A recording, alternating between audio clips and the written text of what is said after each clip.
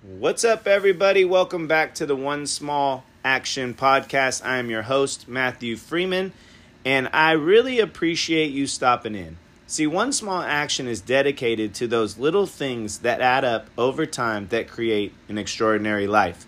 And the podcast is dedicated to bringing people on who have taken one small action over time and sharing stories and lessons and learnings in life that have led to small actions creating extraordinary things. This is what I've found out in my 43 years of life thus far, and this is what I want to share with you. So thank you for popping in. If you get some value out of the show, please share the show. That's the only way it grows. I don't market this show whatsoever. So screenshot it, throw it in Instagram, tag me, tell me what you liked so we can bring more of that content. And without further ado, let's get to today's show.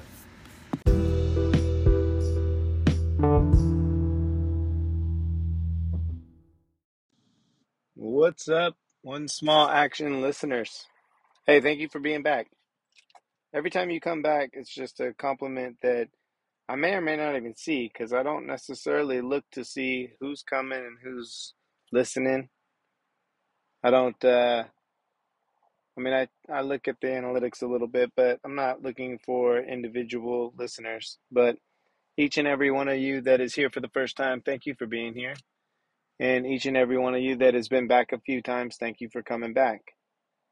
By the way, if you ever have anything that you would like to hear, shoot me a message and I will see if it's a topic that I feel confident and competent to speak on. But where does that take us today? Today I wanted to talk about our food intake, but from like a different perspective. See, I've always I shouldn't say that. I actually was overweight for a long time. I had many food I still have food crutches, if you will. I still have a major sweet tooth. I still want to snack late at night. I had a lot of things to overcome. I don't miss fast food. I don't really miss alcohol. I don't really miss like a lot of the things that I no longer eat. I've been eating healthy, the healthier version of myself for long enough to not really miss many of those things. But I do sometimes miss ice cream. I do like sweet things, and I I don't deprive myself of them. They're about few and far between, and that took some time, energy, and effort, and a lot of you know a lot of time, a lot of energy and effort to kind of get to where I'm at today. It's I've been working on this food thing for the last 13 years. Actually, I became intentional 13 years ago, and every day it's been an intentional effort towards how to support my body and support my body's needs for energy through food. But I will tell you an area that is congruent for me to how you might feel about this food thing. So a lot of people, they go on a diet and they make a few changes, and those changes are not the end goal of the changes, they're just the interim. So they put more attention to it. They're eating a certain way and they start putting more attention toward food, and we eat a little healthier and we eat these meals and the results don't come right away and ready to be done with it.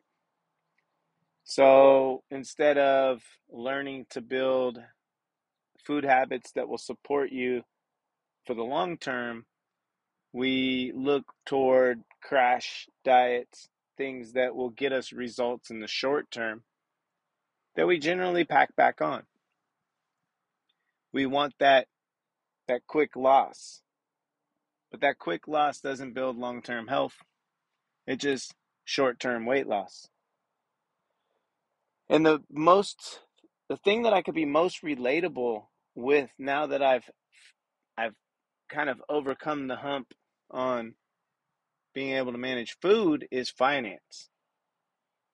There was for a long time, what I would do is the same thing that I see many people do with their food. I would tell myself that I'm doing a great job, that I'm working hard, that the money's in, And I wouldn't really pay attention as long as there was enough money at the end of the month to pay all of the bills and maybe a little bit left over. I must be doing a good job. But every single month it was a rat race, and every single month I was anxious, and every single month I was worried about the result. I was checking my account daily, like people step on the scale daily, and my emotions were driven by whether or not my bank account was up or down. I had no long term investments at the time.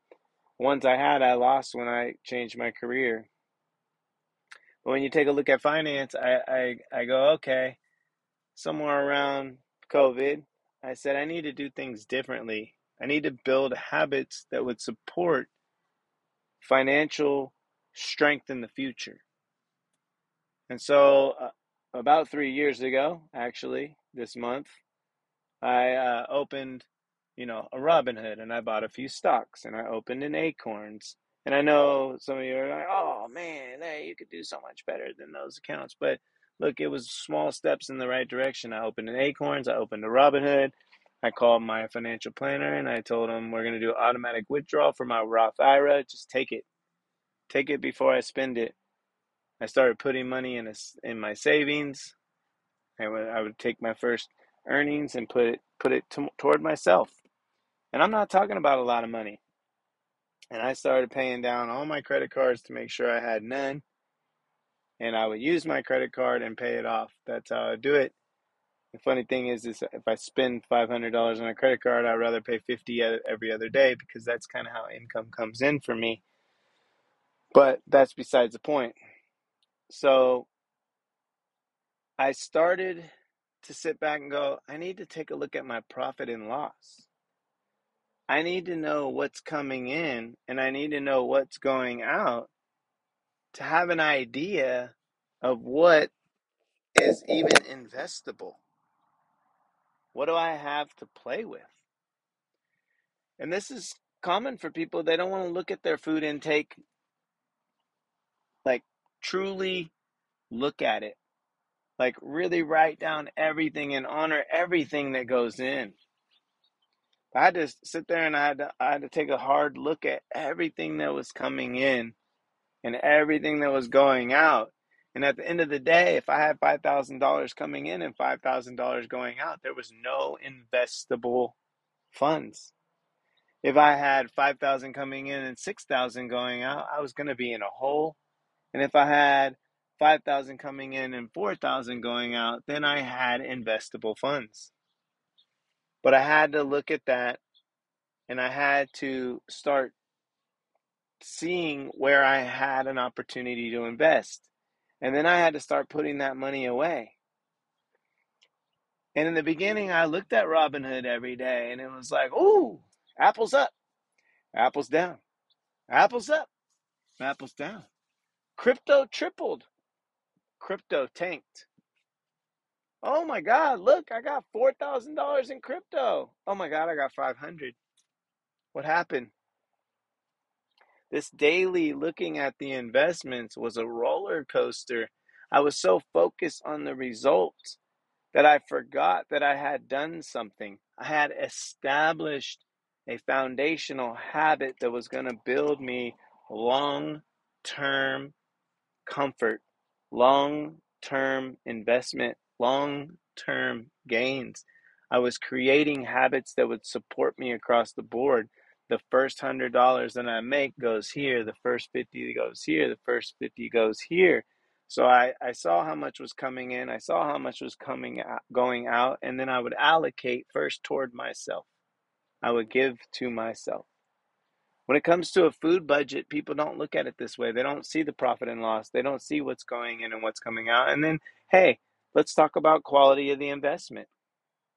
Like I said, Acorns, Robinhood, I might be getting that, there's other places you could put the money. Personally, real estate is my favorite investment. And at the time, I wasn't in a position to buy real estate. That is my favorite investment. I think long term real estate, well, long term, real estate and stocks both hold true. It's proven. But I like real estate. having been a mortgage broker, obviously, and spending a lot of time in there, I like the real estate game. I like the long term. I like the numbers. I like the fact that you get to benefit from the space that you're invested in, whether it be commercial and you run your business out of it or a home that you live in.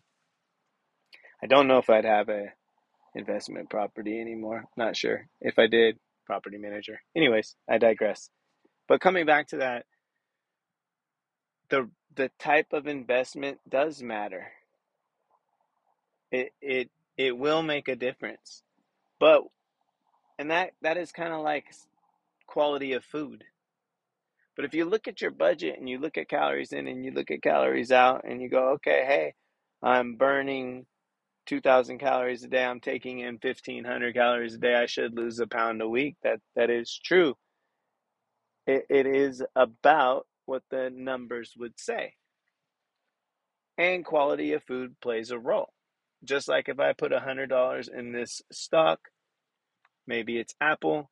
It performs pretty well over time. Every time I put $100 in, I should yield, kind of some percentage of return, but that's not going to like happen overnight. Or if I invest in Dogecoin, extremely volatile, uh, ton of money overnight and then kind of gone.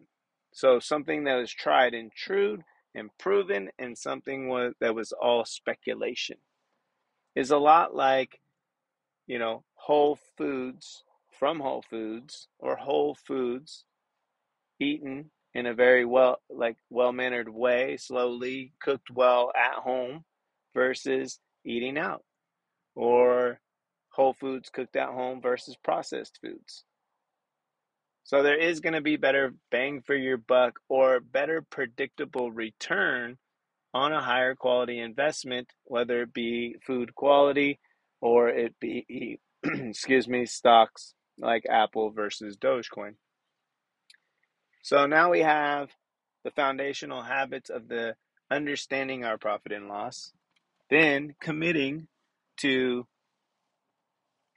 taking what we have and investing it back within ourselves, and then choosing the type of investment that will benefit us more often than not, maybe taking some risk at times, but kind of surrounding yourself with predictable and then maybe a little unpredictable, because there's going to be times that you have to eat out or go out on a date night or have a glass of wine, I'm sure. But if you understand the budget, you understand what's coming in, what's going out, quality relative to what's going to get you the best return, then there can be long-term gains. If you look at the scale on a daily basis, it may not show up. In fact, there was something I invested in, and I invested, $500, and I looked the next day and it was $50. I could have freaked out. I could have freaked out because I knew I was doing something that was right, but the result was all wrong. So I make these changes in food and I hire a trusted advisor, someone that's done it a lot, and I do what they say, and the scale goes up. And I want to abort and abandon ship. I want to think that everything's going wrong, but you can't, because the investment, the hormonal impact on the body that has happened over time doesn't get reset by one good week of eating or 2 good weeks of eating or even 3 good weeks of almost doing what was asked of you. Now, that being said, there should be some metrics of return, such as I'm feeling better, I have more energy, etc. There should be some metrics that the stock that I invested on still exists and didn't go blub blub overnight. But ultimately, what I'm sharing with you guys is finance is still something I'm trying to figure out, and I'm not giving up on it. And it's something in the long term I make some committed investments. I don't look at it. I stay true to the direction. I review it from time to time to make sure that like where I'm allocating is the right way to allocate. I check in with myself. Is this the risk is, is this the risk um, level I can tolerate? What's my risk tolerance as I age or as my life changes? And it is a constant review, head down, do the work. Review, head down, do the work. Review, head down, do the work. If I freaked out every time the result wasn't what I had hoped for and pulled out, I would constantly be starting over. There are penalties for pulling out. If I pull out of the investments, I have to pay certain taxes on those investments. And then my money is worth less. And then I have to find a new place to put it, anyways. So if I know that the return on an investment is good over time, then I stay strong until I have a place to exchange it. And ultimately, I've turned things around in a lot, in a big way in 3 years. It doesn't feel like it. Believe me, I am so far from where I want to be. And it's really easy for me to think that like I threw away millions of dollars in my 20s. But that's not relevant because what I was in my 20s and 30s was someone who took risks and lost, but I learned. And then I had some blockage around it before I had to say, okay, now it's time to really dive into this. And I still have my stuff around money, and a lot of you have your stuff around food. You still have blockages around food. Carbohydrates are bad. No, I can't have fat. I shouldn't eat past 8. Um, I have a sweet tooth that I don't want to tell no one about, so I'm not telling my coach about the Hershey's Kisses that I'm eating. Like that feeling of being judged, not even by your coach, but by yourself is real. It's very real. It's hard for me to sit down in front of someone that I feel has financial strength and intelligence because I'm embarrassed and ashamed of where I'm at 44. And I had to swallow that shame and pride and my ego to say, like, I'm smarter than my portfolio says. But my portfolio is my portfolio and I want to grow it and I need to talk to smart people and I need to trust them. And and when I do trust them, I need to go all in that trust. I can't go partially in. Because if I don't go all in that trust, whatever we agree upon, and they say if you invest $500 a month for the next year, you're going to probably yield $8,000 at the end of the year. It's a huge return, but I only give them $250 a month. And then I say, how come I don't have 8,000? But I didn't go all in. I didn't give them everything that they asked for. Therefore, I couldn't expect that kind of return.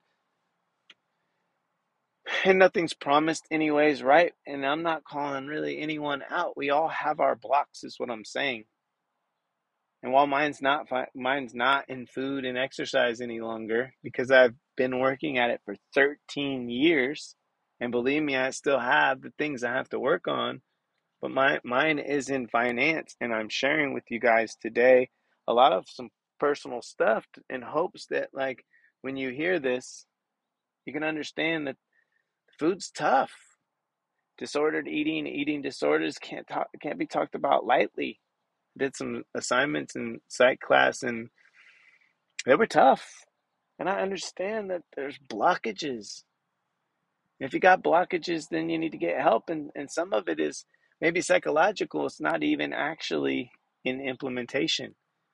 And out there, eat plant-based, don't eat plant-based, eat higher protein, don't eat higher protein, never eat more than 35 grams of protein per sitting, don't eat after 9, eat before 7, you should fast, you should be vegan, you should be this, only buy organic, don't buy organic, drink that water, no, don't drink that water, tap water is the best, no, tap water will ruin you.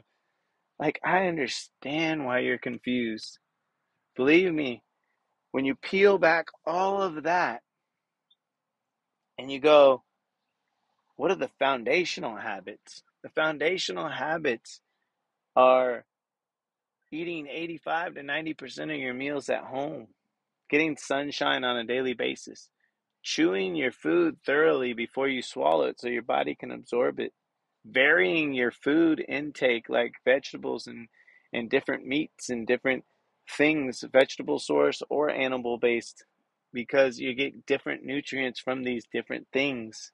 That's why chicken, rice, and broccoli won't suit you forever, because you're going to be missing nutrients. But creating a variety, putting your fork down, eating without distraction, taking 6 deep breaths before you eat, not eating on the run, not chewing and running at the same time,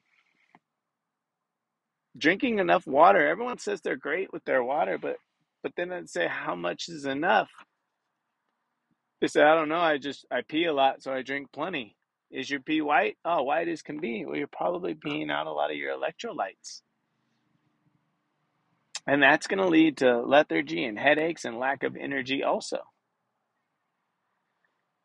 So there's some foundational stuff that you can do, and you can be better, and you got to trust the foundational stuff, and you got to be in it for the long term. Because it's about getting healthy. It's about more than just the numeric number on the scale. It's about when you go in and get blood tests, that everything comes back good. And the chance of living a long life is there for you. And I know we don't want to look at I don't have time to track. I don't want to look at tracking. Tracking stresses me out. I don't want to weigh and measure everything. Well, I didn't want to count my money either. And I don't want to count my debts. It's scary. It's scary to know the truth. But you have to know the truth to progress. You have to know the truth to progress.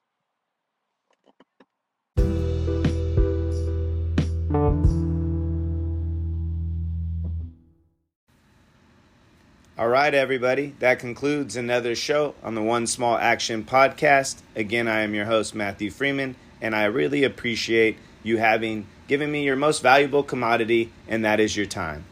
If you did enjoy the show, I'm just going to remind you one more time, the way that you can help me out is to share the show. Let others know about what you liked. Let me know about what you liked.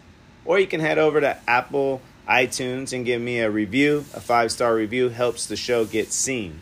In 2022, my goal is to show up a little bit more often for you and provide a little bit more of that content that you've grown to love. So thank you again for joining in, and until next time, have a wonderful day. And remember, take one small action at a time, and it will lead to extraordinary things.